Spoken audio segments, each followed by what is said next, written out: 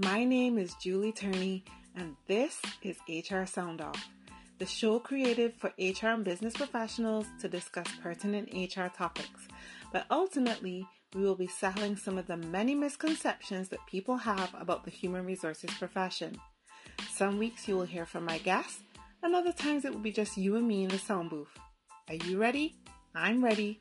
Let's sound off. Hi, everyone, and welcome to today's episode of HR Sound Off. So, as you know, for the last couple of weeks, I've been doing a lot of collaborations on other podcasts. It's been super exciting for me. And this week, I had the amazing opportunity to be on the HR Social Hour with John Thurman and Wendy Daly, and I had a blast. And they promised me that they would do my show as well, but not together. But that's okay. That's okay. So today in the sound booth with me is the one, the only producer extraordinaire, John Thurman. John, welcome to the show. How are you doing? Julie, I'm doing very, very well. I appreciate this so much. Wendy and I love doing these crossovers. I think this is now the 9th show that we will have crossed, from an HR podcast perspective. So thank you. Thank you for doing this show. I appreciate what you're doing and what you're putting out there. But yeah, this is an absolute blast. We had so much fun with you the other night. Wendy and I agreed. We laughed so much. And I think that's such a great thing in our business, that while things are hard and heavy, it's great to laugh. I just appreciate your energy so much. So I'm excited. And thank you for the warning about the cheering there. My fanfare, so I didn't freak out. No. Well, you know what? For the longest time, I've been saying to my producer, Dre, I need something that comes out that just makes this a little different, so that when people come out, we're talking about HR, but I want fanfare, man. So I found this really cool app that allows me to have this fanfare in the middle. And yes, I always warn my guests before it happens because it's super loud. Just beware of the fanfare. But yeah, that's not going anywhere. It really is a pleasure to have you on the show. And I am going to give you right out of the gate the opportunity to tell our audience who you are and what your HR story is. How did you get here? I'm one of those people, Julie, that certainly did not plan for this as a career. Mm-hmm. I was actually a very accomplished classical musician. I'm a tuba player by trade. Wow. I have a master's degree in music education, and I thought I was going to save the world as a music teacher. My parents were both career dad taught music. My mom taught English and a lot of other things. But they were both career teachers. They did not want me to go into the profession because things have started to change here in the States, and I don't want to get into that tangent. Right. But I thought I was going to do this, and so I pursued 2 degrees in music ed and ended up teaching at the middle school level. So basically, 11 to 13-year-olds, like the worst time, because kids are trying to find themselves and figure themselves out emotionally, mentally, physically, and everything else. I did that, and I hated it. It was not for me. And so I was like, I better get out now as opposed to try and do this for a while. And it was unfortunate because I actually had a doctoral program lined up. I was going to do my PhD. I had all these grand plans. I was going to teach college. None of that happened, thankfully. Or I guess it's thankfully because I'm here with you. Because here you are. Exactly. I left teaching. I left my teaching job without a plan. I didn't have a job. I had no other things, anything else lined up. Ended up going to a temporary agency to be a temp and to apply to get temp work, some kind of administrative job, something in an office. Took the little typing test and clerical tests and all the things they do. Started talking to the recruiter about my experience as a teacher and my background. And she said, you'd be really good at this. And I'm like, what is this? Mm-hmm. And that led to my first job in recruiting. I was placing people in temporary jobs, light industrial, clerical work. I did that for a bit. When my wife and I were going to get married, I moved to Richmond, Virginia, where I am now. And I got a job with a more professional staffing company. I was placing people in temporary accounting jobs, some entry-level full-time positions. I did that for about a year. And lo and behold, one of the clients I worked with, the young lady that was there said, "Hey, I'm leaving to go have my baby. I'm not coming back to work. You should take my job. You'd be great at this." And I'm like, "What's this?" Right. That led to getting into vendor management, where I really started to learn more trench HR work. Was in that job for 4 years and actually was basically interviewed by my next employer, who we provided staff to. Right. All of a sudden, I'm getting a call from them saying, "Hey, we want you to come recruit for us."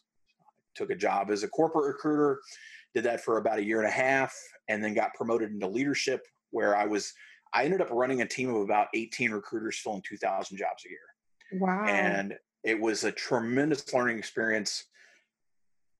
A lot of people that were further in their career, much more than I was at the time. Right. And I was hiring new people and then trying to make that whole mix of people work. And to be perfectly blunt, I got burned out. It was hard, Julie. It was it was a very visible job. We were filling, again, 2,000 jobs a year is a lot. That is a lot. So I ended up basically telling my management team, "Look, I got to go do something else. I'm getting burned out." And all of a sudden I get a call one day and say, "Hey, come down and talk to us." And it was with our labor relations team at that company. And they said, "Hey, would you like to go work with the unions?" And I said, "I've been yelled at by management for 10 years. I'll go get yelled at by the unions. Why not?" No clue what I was getting into. And I spent 5 years as a hardcore union negotiator, working with unions in our New England markets, which are some of the more difficult ones here in the U.S. Did that for 5 years. And then the day after Mother's Day of 2013, 250 of my best friends and I all got severance packages. And I was told, "You are no longer needed. This is a place I was planning to retire from." Wow. And it was like, "Yeah, get out. We don't need you. Pack your stuff up and go." No victory lap, no chance to say goodbye to all these people I hired or anything. Regardless, it happened. So I had to try to figure out what I was going to do next. And that's when I got very involved with the online HR community, particularly on Twitter. I got very engaged there, started to meet people and make connections and start talking about what my background and my experience. Kind of was in the woods for a bit as I tried to find that next thing. I took a contract recruiting gig and I figured out this is not what I want to do the rest of my life. Just recruit. This is not for me. So that was positive in that regard. I ended up with my current employer. So I now work for a construction company. I'm a regional HR manager. So I do pretty much everything on the front end, everything other than benefits and payroll. I do a lot of hiring and training and leadership development, all those kind of things I really like, the employee relations component, all that kind of stuff. I've been with that organization now for almost 6 years. Okay. One of the cool things is that through all of this and getting connected online is how we met. Right. I met Wendy Daly, who you mentioned earlier. Wendy is my co-host for the Social Hour. We started a Twitter chat back in July or June of 2017 now, so 3+ years ago. We launched the Twitter chat and we started getting some connections there and meeting people.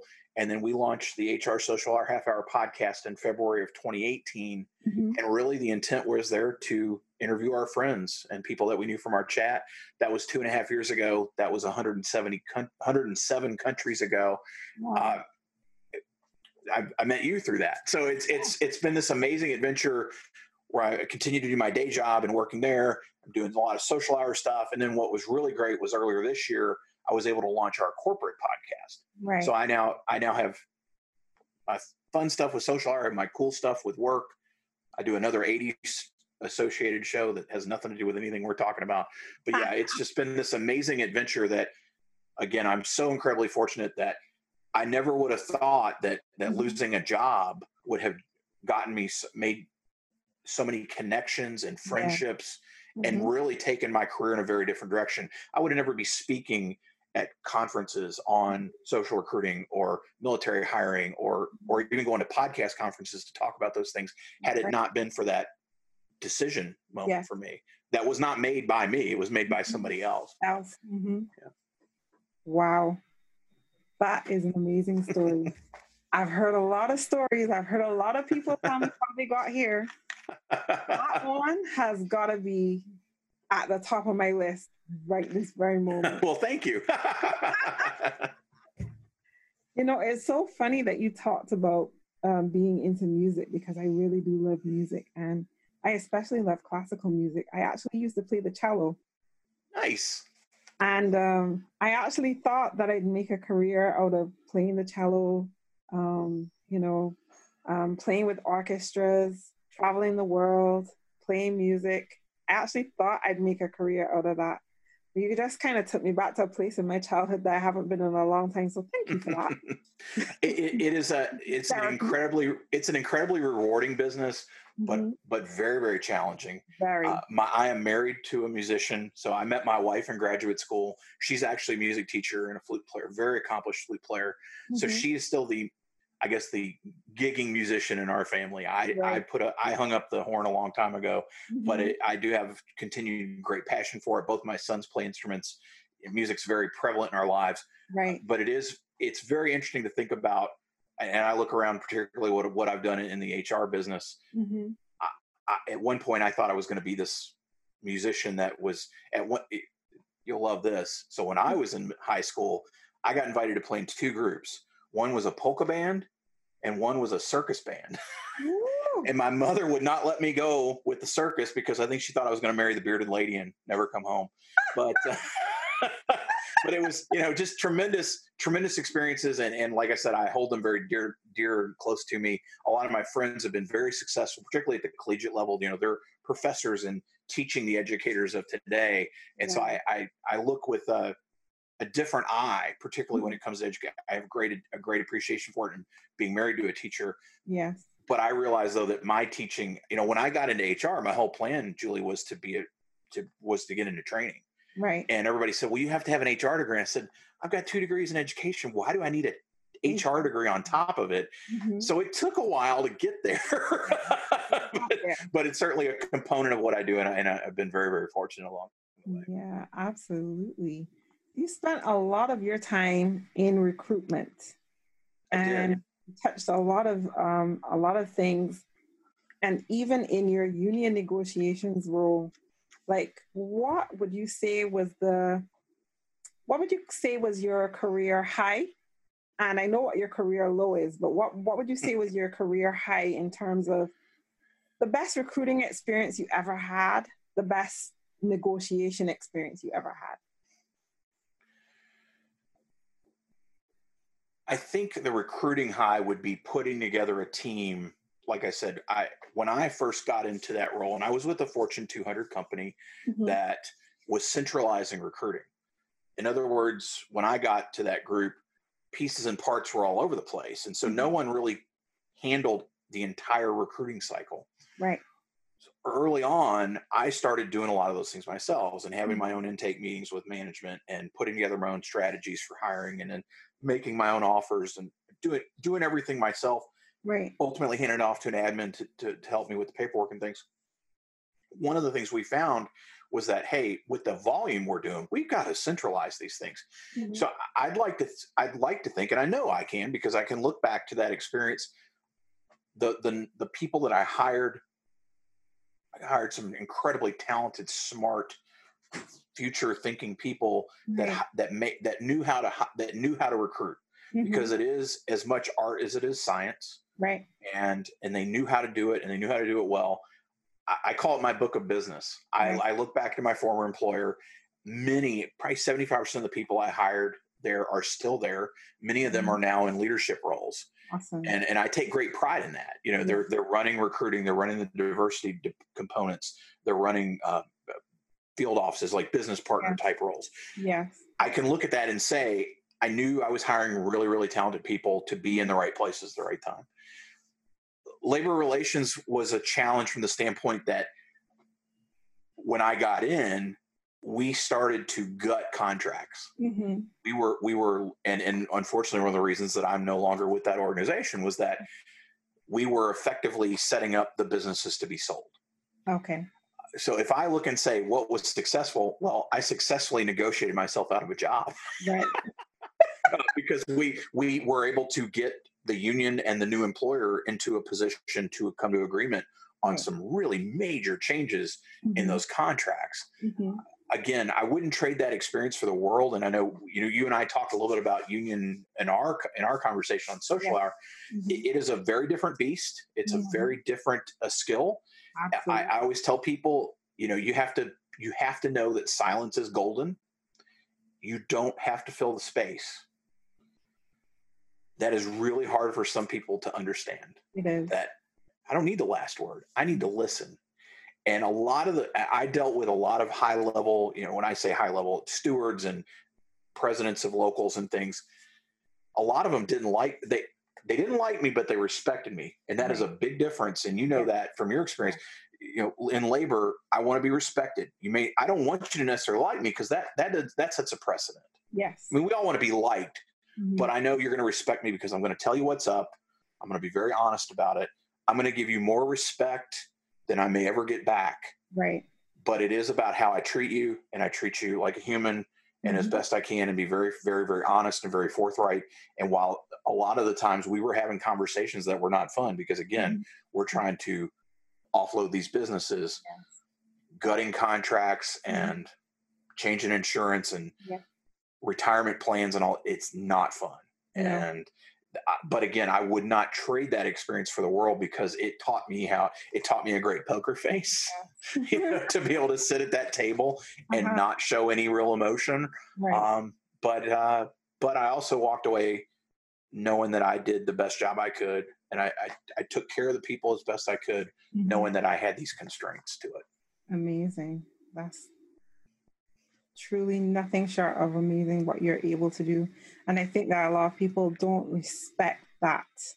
Um, we do come away with a lot of pain and emotions as a result of the things that we have to do when it comes to that kind of process in terms of industrial relations and negotiating and trying to get the best outcome, even knowing that at some point in time it's going to probably impact our role. Um, so, At the end of the day, Julie, I used to, when I talked to some of these folks that had been particularly on the union side, had been reps for 40 years, they used to always talk about wants and needs. And there's a very distinct difference. What do I want as opposed to what I absolutely need? yes. I'm of the philosophy, and I know this is not a popular philosophy in HR, but Mhm. I truly believe when it came to that world and in labor relations, everybody needed to walk away thinking they lost. Yeah. Nobody wins. Everybody gave something. Mhm. That is a major change from That yay, is. yay, rah, rah, everybody's Yeah. great. I It, won. Yeah.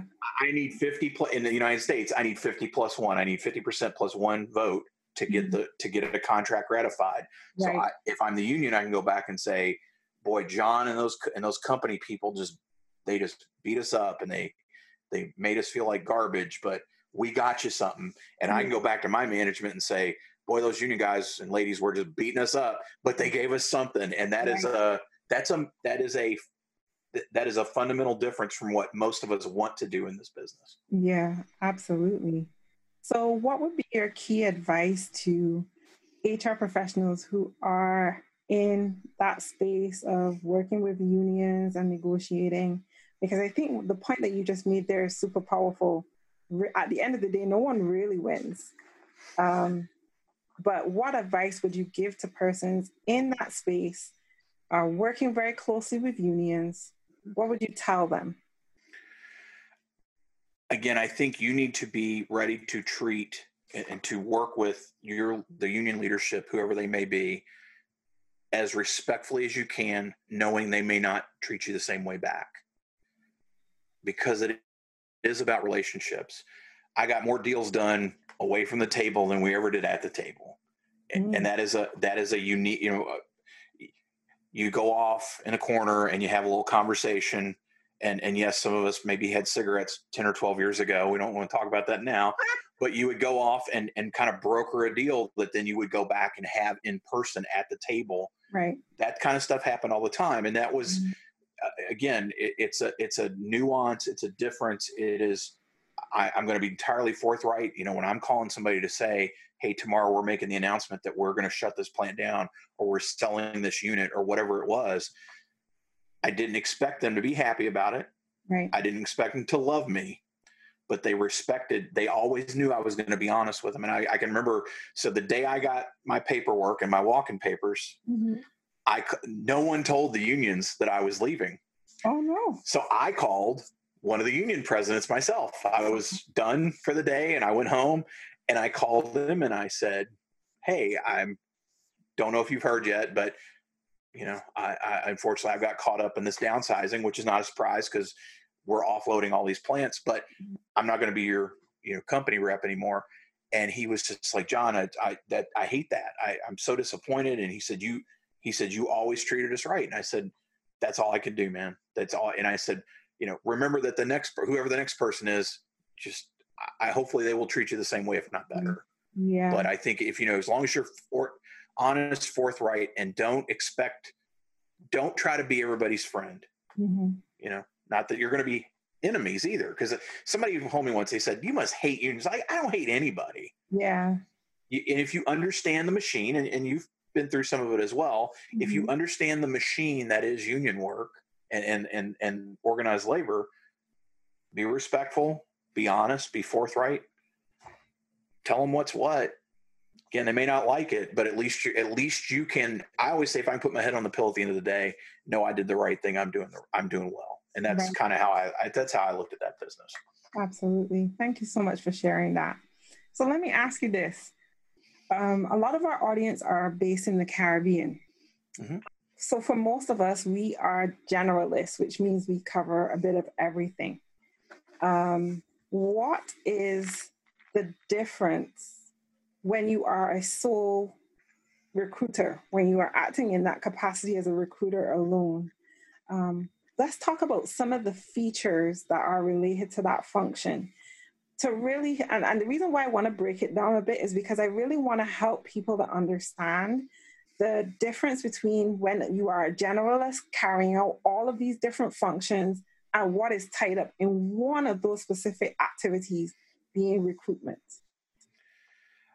It's a great question, Julie. And I think as somebody that came from a recruiting desk, right? In other words, my career started strictly in that is a sales job at the end of the day, right? Mm-hmm. I'm selling a candidate on a company and I'm selling my management team on a candidate. And I think I always told the folks that work for me when I got into leadership, one of the ways I pitched coming to work for me was that, hey, come recruit for us because you're going to learn the business. You're going to meet all the management folks. You're going to get to establish a lot of relationships, right. But you're going to get to focus on one thing, and that is getting people in the door. Because let's face it, and you and I can agree on this, I think, yep. The happiest time in HR is when you're bringing new people in. Mm-hmm. Hey, Julie's coming on board. Yay, right? Onboarding. Yay, we're going to onboard Julie. We're getting her a new laptop and, a T-shirt and a sticker and whatever. This is the best. Because guess what? The rest of it, when Julie has issues with her management team or isn't performing, or maybe she says something inappropriate to somebody, that as generalists, we got to deal with all that not so fun stuff.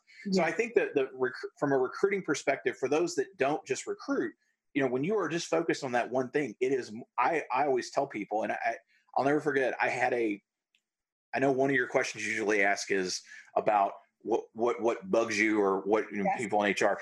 One of the things I will say this, when people used to come to me and say, I want to be in HR because I love people.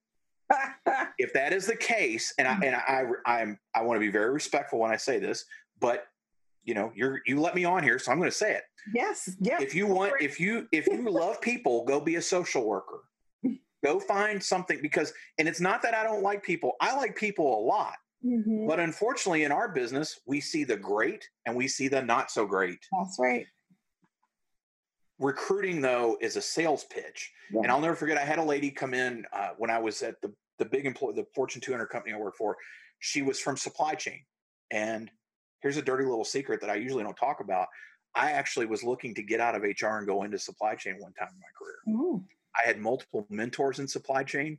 Mm-hmm. I was working for a company where they were interested in me because I had leadership experience with mid-career people. I understood the business. I knew all the pieces, parts. Right.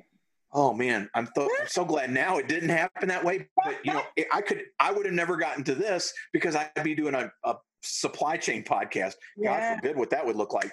But in all seriousness, I had this lady from supply chain came in to meet with me, gotten her master's in HR management. Phenomenal, right? Like, that's great. You're going back to school. Education is really, really great thing. I was an educator. I fully support it. Right. She comes in to meet with me. John, tell me all about recruiting and tell me about the staffing group. And I looked at her and I said, I have one question for you. And she said, what's that? I go, do you like sales? And she said, huh? I said, do you like sales? She said, no. So I don't think this is the group for you. And she said, what? And I said, you just went and got your HRM master's, and that, again, great thing. And you've learned about all these things in leadership development, organizational development, and comp structure and HRIS and all this.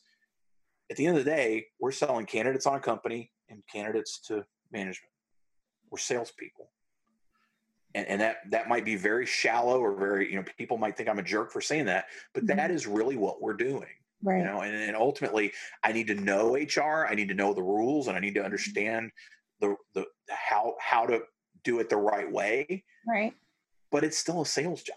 Mm-hmm. Whereas payroll is payroll is payroll. I'm not selling you on whether you may not like how I do payroll, but guess what? There's probably a law that makes me do it that way. Exactly. Labor relations, there is some sales when you're trying to get a contract done, but but there's a contract that says I can do this or this. Yeah. As opposed to with somebody from, in that recruiting gig, I'm doing something else. So, if you like people, it's a wonderful, and if you love people, that's even better. This is not just about loving people. It is about doing things the right way, the smart way, the economical way. You are part of the business. If you're going to be effective at this, you've really got to understand the widgets that your company makes, and how do I get the right people making the right widgets in the right places for us to all be successful. Absolutely. So let me ask you this. What's your favorite question to ask a candidate besides, do you like sales? Well, that was only for recruiters. Right. So I work for a company that has team in our name. Yes. So one of my favorite questions is, tell me about the most productive or effective team you've been part of. What was your role, and how did you make the team successful? Mm-hmm. I did this, or this. I like to ask that, particularly of college students, or particularly for our intern programs. Right. I like to ask that because so many interns at college has changed so much since I was in I have an education background, not a music or not a business background. Right. We didn't work on teams, right? So that's a foreign concept to me. Mm-hmm. But now I know, students go in and they work in these groups and they work on projects together. So great. How did your team got an A? Awesome. How did you help get that A? Right. Because I think that tells you a lot about what they did. I did this, or I led this part, or or hey, we couldn't agree on this, so I helped negotiate this, and this. I think that's really important to understand. How is that person how are they going to engage on your team? Are they going to be willing to insert themselves and ask questions and what have you? So yeah, I think that's one I like to think a lot about the skills or the competency-based piece. And again, right. For me, it would be, particularly if I'm looking to build a team. Okay, you want to be on my team. Why is that? How did you help your last team be successful? Right. That's a great question. And I hope that those of you in the audience who are recruiters pay vital attention to that. And if you're not asking that question, you might want to add it to your repertoire. that I will say the other one, as an individual contributor, I always like to ask, you come in, you've got your schedule for the day, and all of a sudden 3 managers come over and throw things down on your desk. How do you reprioritize? How do you rank what's most important? How do you work through that? And how do you let them all know what you're going to do? Because let's face it, we all think our work's the most important. Exactly. I think wants it now. Well, you and I have both done this long enough to know this. Everybody thinks they know HR except for one thing: payroll. Nobody's going to touch payroll, but everybody knows how to recruit. Everybody knows how to write a performance review. Everybody knows how to deal with labor relations or employee relations. You don't touch a person's paycheck. Nope. I don't know. I don't understand FICA suit or whatever applicable laws where you may be, but I know everything else. It is true. Thank you so much for breaking that down for us, John. I really appreciate it. So here's my question. What are you reading, watching, listening to right now that you think other professionals should be reading, watching, or listening to? As I mentioned before we started recording, I am doing a lot more listening than anything else. Yes. I will say, as far as reading, I did get a chance to read HR Rising from our friend Steve Brown. Actually, I got to, and part of my cool, like, wow, I never thought this would be a moment for me. I have a quote on the back of the book. That's insane, right? Like, in all my experiences and getting to know people like Steve, that I would get to do that. Yes. Excellent book, though. A It nice is. addition to HR on Purpose. Now you can get Exactly. both of them. If you haven't read the first one, buy them as a set. I have both of them. Actually, you just sent me an autographed copy Nice. of HR Rising, so Yes. I'm super fussy about that. I'm Excellent. But like I said, I'm doing a lot more listening. Several shows that I'm a fan of. Probably my favorite show, and she's going to be embarrassed when I say this. Punk Rock HR. My friend Lori Ruderman. I had a friend here in Richmond, a retired HR professional that I got to know in the last many years, and he was one that was really key on, John, you got to find people that challenge how you think. Mm-hmm. And not that you're always going to agree, because we shouldn't. We should find people that are dissenting voices. Yeah. Lori drives me nuts, and she knows that. And I've told her that on my show and in person. And whenever I see her, I tell her she drives me insane. And I love Punk Rock HR because she is challenging a lot of things about how we look at work and how we look at our workforce, how we do things. So that's every Monday morning when that show comes out. That's one of the first shows I listen to. Hostile Work Environment, who friends of the show, Mark Alphonse and Kate Bischoff. It's a employment law show. There's not a lot of employment law podcasts. I know it doesn't necessarily directly relate to Barbados, but I will say, for an engaging team, having a back and forth and talking about some important things going on across the world, particularly Me Too, and just kind of how we're living in this COVID world. Love them. I don't listen to dozens or tons of HR podcasts, but I'm very proud of the fact that we've been able to make connections across the gamut of the business. But those are two in particular that I just gotten to be friendly with all those folks, and I appreciate so much what they're doing. And again, the great thing in this, Julie, and I think we talked about this when we first connected, was that there's so many great people creating great content. There's something out there for everybody. Absolutely. And that is my favorite part in all this. Just like there's a book for everybody, there's a blog for everybody. So many podcasts now, and I applaud anybody that's willing to hit the record button and start this, because you as you've learned, it is not easy. Not at all. I applaud anybody that's willing to at least start, and those that are able to maintain. Props, because it's a lot of fun, but it is a lot of work. It is a lot of fun, and it is not easy. And I think that I've always said, like, the moment that this is no longer fun for me, I will put an end to it. But I think you've been listening to us. I've been saying that for 2 years. I will put an end to this the minute it is no longer fun for me. But right now, I'm enjoying meeting amazing professionals in this space, expanding my HR community, expanding my knowledge base, things that I never thought of before. Just the amazing people that have passed through this sound booth, I'm really, really grateful for, and thank you so much for being here. And I also want to thank you for listing me on your podcast to listen to list. So, again, that goes. Like, what? Well, part of that is, again, Wendy and I have been at this now since February of 2018. And I truly believe that, like I mentioned a few minutes ago, there's something out there for everybody. And we have been incredibly fortunate to do a lot of crossover shows. So I think you are now our 9th podcast that we will, and Wendy is going to be on later, because again, you get 2 for the price of 1. But we've done crossover shows, so we are on each other's podcasts.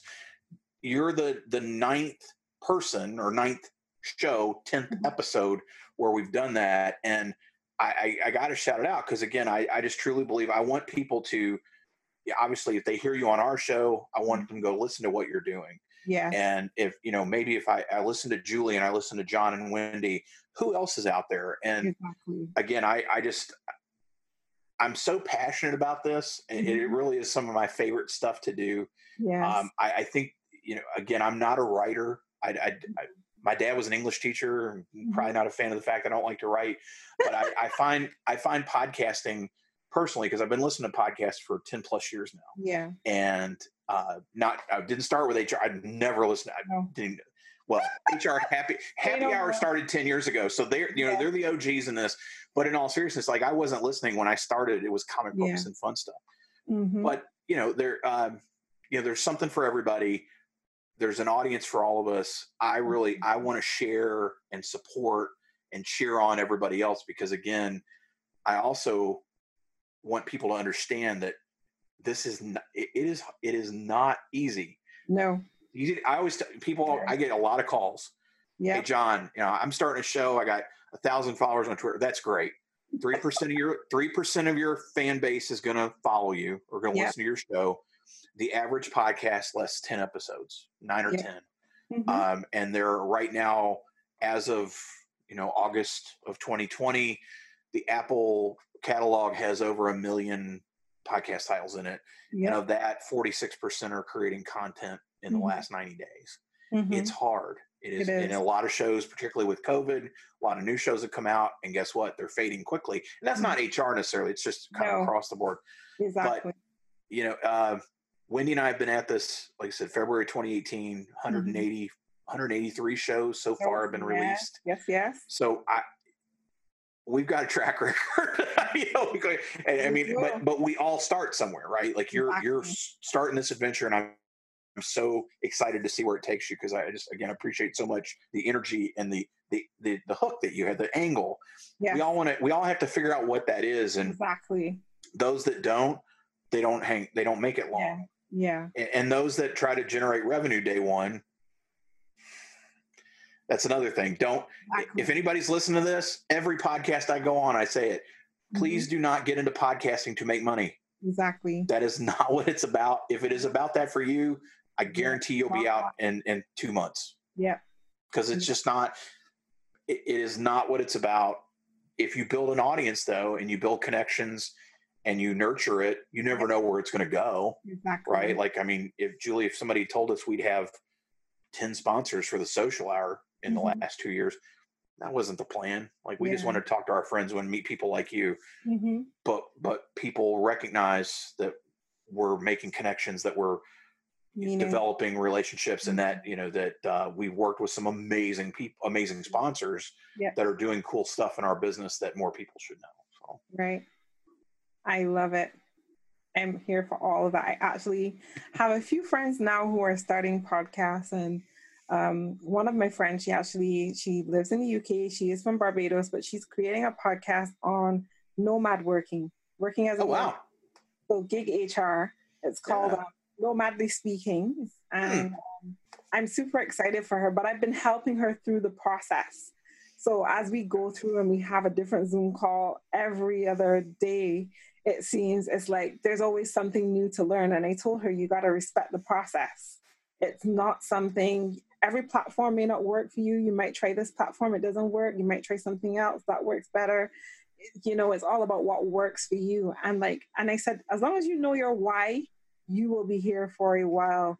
But if you don't know your why, it's not going to last. That's the key. Bear that in mind. When Wendy and I started, Julie, that was a lot of our conversation was, what are we going to do to be different? Yes. Like, what is our why? And I always say hook, and people may get offended by that, but what is our hook? And our hook became, we want to talk to other people. People talk about FLSA and the laws and the tech, and those are great things. Yeah. We want to talk to other practitioners. And I always say that people we meet that are cool. Yes. Right. So people like you, people that are doing this, that are in the trenches, because guess what? No one was doing that. And so that became our niche, was let's talk to other practitioners and people around the industry, and people that we think are cool, and people that we met through our chat. Yep. And let's just talk to them about them, because guess what? Somebody, every podcast is somebody's first podcast. Yep. Just so hopefully somebody's listening to this with the two of us. Maybe they'll come listen to Social Hour now. But every episode of your show is their first. What am I going to do to get them to come back? Why should you stay interested? I hope you stay interested, but and if not, that's okay too. Exactly. I want you to find that community. That's been one of the biggest things through COVID. The Social Hour has expanded well beyond podcasting or Twitter chats. We do trivia nights. We've done movie nights. We've done stuff just to engage our community and to give people a sense of connection. Some of those things will stay, some of them will go, and some of those people will stay and some of them will go. I just want people to find whatever community works for them that will be beneficial to them and that they can give back to that community. And I just can't stress how important that is. It's every webinar I get to speak on. I talk about it. We talk about it here. I mean, whoever's listening, find that group, stay connected. Don't walk away once things change. I'm not going to say improve, but they will change. Hopefully they'll get better, but figure out a way to stay connected with others and benefit them, benefit yourself, and keep this thing moving in the right direction. Absolutely. Thank you so much for dropping all of these gems today, John. I really appreciate it. So normally at this point, I'd ask, as an HR professional, what is it that keeps you up at night? But I'm actually curious to take you down a different rabbit hole. So stay the course with me. Okay. So you talked to me a little bit prior to starting recording. You were telling me about your love of comics. Yep. So tell our audience a little bit about your comic hobby and, where that's taken you. Like I mentioned, I'm very fortunate to have a lot of interests beyond HR. And again, as I mentioned earlier, I've been around podcasting for a long time. I co-host a show called Star Joes, which is Star Wars to G.I. Joe, Transformers, Ninja Turtles, everything in the 80s properties, right? So I've done that for 7 years now. I've been on that show as a co-host. Yeah, so that's one of the reasons I felt comfortable starting Social Hours. I had all this experience as a co-host. And I had a wonderful guy my friend Ryan, who started that show, who's been doing it for 10 years now. He showed me the ropes, just like you're helping your friend now with her Nomad show. It was that whole, obviously so much of this is about the community you're in and whatever. Well, my older son, when he was a kid, 9, 10 years old, was an artist, started to become a very accomplished artist. And I happened to see there was a comic book convention going on here in Richmond. And it was G.I. Joe focused. That's my passion. I'm a big G.I. Joe fan. Little army men get me really excited. Yeah. And so I took him to this comic book convention, and we met artists. We met the original writer on G.I. Joe from the 80s. We met all these. It was like, well, this is crazy. What in the world are we gotten into? Yeah. And we started going to conventions. So we would travel to Charlotte, North Carolina, to Baltimore, Maryland, to all over DC, all over the mid-Atlantic area, going to conventions, meeting creators. And one of the things I found is that a lot of them are similarly situated age-wise to me, maybe a little younger. But my son would go up to everybody and talk to him about what he was working on, and he'd take a portfolio and show his art. Artists love helping, particularly young people. So it was kind of this in. Well, then all of a sudden we start talking, and it's like, all right, they're into not just comic books, they're into racing, or they're into this, or all these other things that I like. Next thing I know, we're going to dinner with some of these guys. Hey, you want to go have pizza with us, or go have a beer or something? Like, what? Wait, these are like my kids' heroes, right? And here I am, we're going to go have burgers with them. So it started this whole thing where I got very involved in that community, and lo and behold, one of the guys I got to know, his name's Tom King. Tom was on a podcast that friends of mine had started. Right. Tom was a writer. And Tom was an out-of-work writer. He was a former CIA agent that got out of the CIA and wanted to write comics. Wrote a novel. I met him 7, 8 years ago now. Met him at a convention. We started talking. I'm like, oh, I'm friends with so-and-so and so-and-so. Oh, my gosh, I'm on the show with them, blah, blah, blah. Then I start seeing Tom at all the shows, right? He's out every weekend, selling this novel. One day he tells me, he's like, hey, man, I got an article. I'm going to get a story published by DC in a Batman comic. I'm like, that's awesome. Wow. Fast forward now, this is 7, 8 years later. Right. Tom King has now won every award that they give in the comic book industry. So I say he's won the Oscar, the Tony, the Grammy. He's co-writing the New Gods movie with Anna DuVernay. Wow. He just came off a 7-year run on, or 6-year run on Batman, which he killed me and a bunch of my friends in by name. So it's John Thurman was killed by a character that is in G.I. Joe and Batman, same name. And wow. I'm not gonna get too nerdy. So yeah, it's this crazy whole other thing that I'm into, and I've gotten to meet like I met the guy who unfortunately since passed away, but I met Peter Mayhew, who's Chewbacca in Star Wars. Right. Like I got to meet him through this, and I've met Power Rangers, and I've met Star Trek actors, and because I worked with one of the local conventions. So do you remember the show, or familiar with the show Jim? It was an 80s cartoon about a pop singer. Well, so the singer Jim, like the singing voice of Jim, I've gotten to know.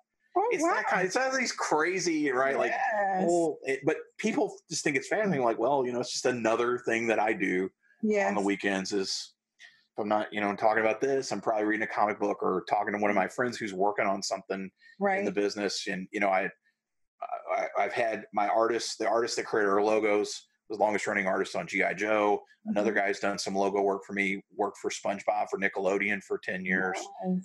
Hot Wheels packaging, storyboards for movies, all this. It's this whole other crazy thing and a lot of fun. Like I just very, very fortunate to get to know a lot of cool people. And as I tell people, just like we've spent time together, I'm the same person at all of it. And of course, what's really funny is I've become the HR person for many of my friends in that business.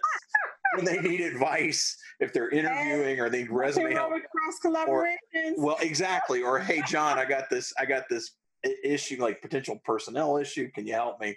Yeah, I get a lot of that too. I get a lot of the legal calls, and I always say I'm not an attorney, but here's what I would tell you. So yeah, it's a tremendous amount of fun, and that's kind of one of my nerd things or geek things that I do outside of this. And one of the things I found is when I started talking on Twitter about all of this beyond HR, it opened up, and I found out that other people are fans of certain music or certain comics or whatever it is. There's so much more to it than just what we talk about, from a business perspective. I am a huge Marvel fan, and I find that like sometimes a lot of what I tweet about is Marvel related. Well, you'll appreciate this if you've seen the X-Men movies. Yes. So years ago, I was driving a guy by the name of Chris Claremont. Now, if you're familiar with the comics at all, Chris Claremont wrote X-Men for about 20 years for Marvel. And we're driving past the airport here in Richmond, and there's a Blackbird airplane, the SR-71 Blackbird, which is a spy plane. It's what the X-Men use in First Class. That's the X-Men jet is the Blackbird. So we're driving out of the airport, and I got Chris Claremont in the passenger seat of my wife's minivan, and he goes, and he's a really weird, he's a nice guy, but he's kind of off the wall. And he looks and he goes, the Blackbird. When I was on the set of First Class, I asked them if they'd give me the plane that they had, and they told me no. And I said, you sons of bitches, I wrote the damn thing in the script. This is the same guy that asked when my younger son was 5, or we're at a show, he's wearing an Iron Man shirt. Chris Claremont looked at my son and said, young man, have you ever wondered how Iron Man goes to the bathroom when he's flying through the air at 800 miles an hour? Comedy gold. And of course, Claremont looked at me and he said, I said, Mr. Claremont, my son will never understand how funny this is. But, again, I've had all these crazy, and I've met some creators that unfortunately have since passed on, but people that worked in the 40s and 50s, and I heard their stories, and it's insane. We could have a whole nother show just talking about that stuff, we could. A lot. Like, it's been tremendous fun. I feel you need to come back. This is like part 1. We need to, I'll say, like, look out for part 2, everybody. It will come sometime down the road. Anytime, my friend, anytime. I love doing this, anytime. So, John, can you tell our beautiful audience where they can find you on social media? Absolutely. Best bet's on Twitter, and that's at John, Jon_Thurmond, THURMOND. I'm also on LinkedIn. And then also, if you want to find the podcast, HRSocialHourPodcast.podbean.com, or whatever platform where you may be listening to Sound Off, you're probably going to find us there too. Absolutely. Absolutely. I will share all of those links in the comments when this episode is released. And with that, John Thurman, you have survived your time in the sound booth. Yay. Thank you, Julie. I want to thank you so much for your time today and for sharing all of your gems, all things recruitment, union negotiations, and comic related, and just being an all right rounded, amazing guest. Thank you so much for being on board. Thank you. Take care. Thank you for joining us in the sound booth today. I hope that you found this information from this episode useful. You can find me on all social media platforms at I am Julie Turney. That's I am Julie Turney. And you can find this episode or this show on most digital platforms, Google Podcasts, iTunes, Spotify, you name it, we're there. Thanks to Anchor FM and Rock Solid Entertainment for helping me to put this content together for you. And I will see you again when we next sound off.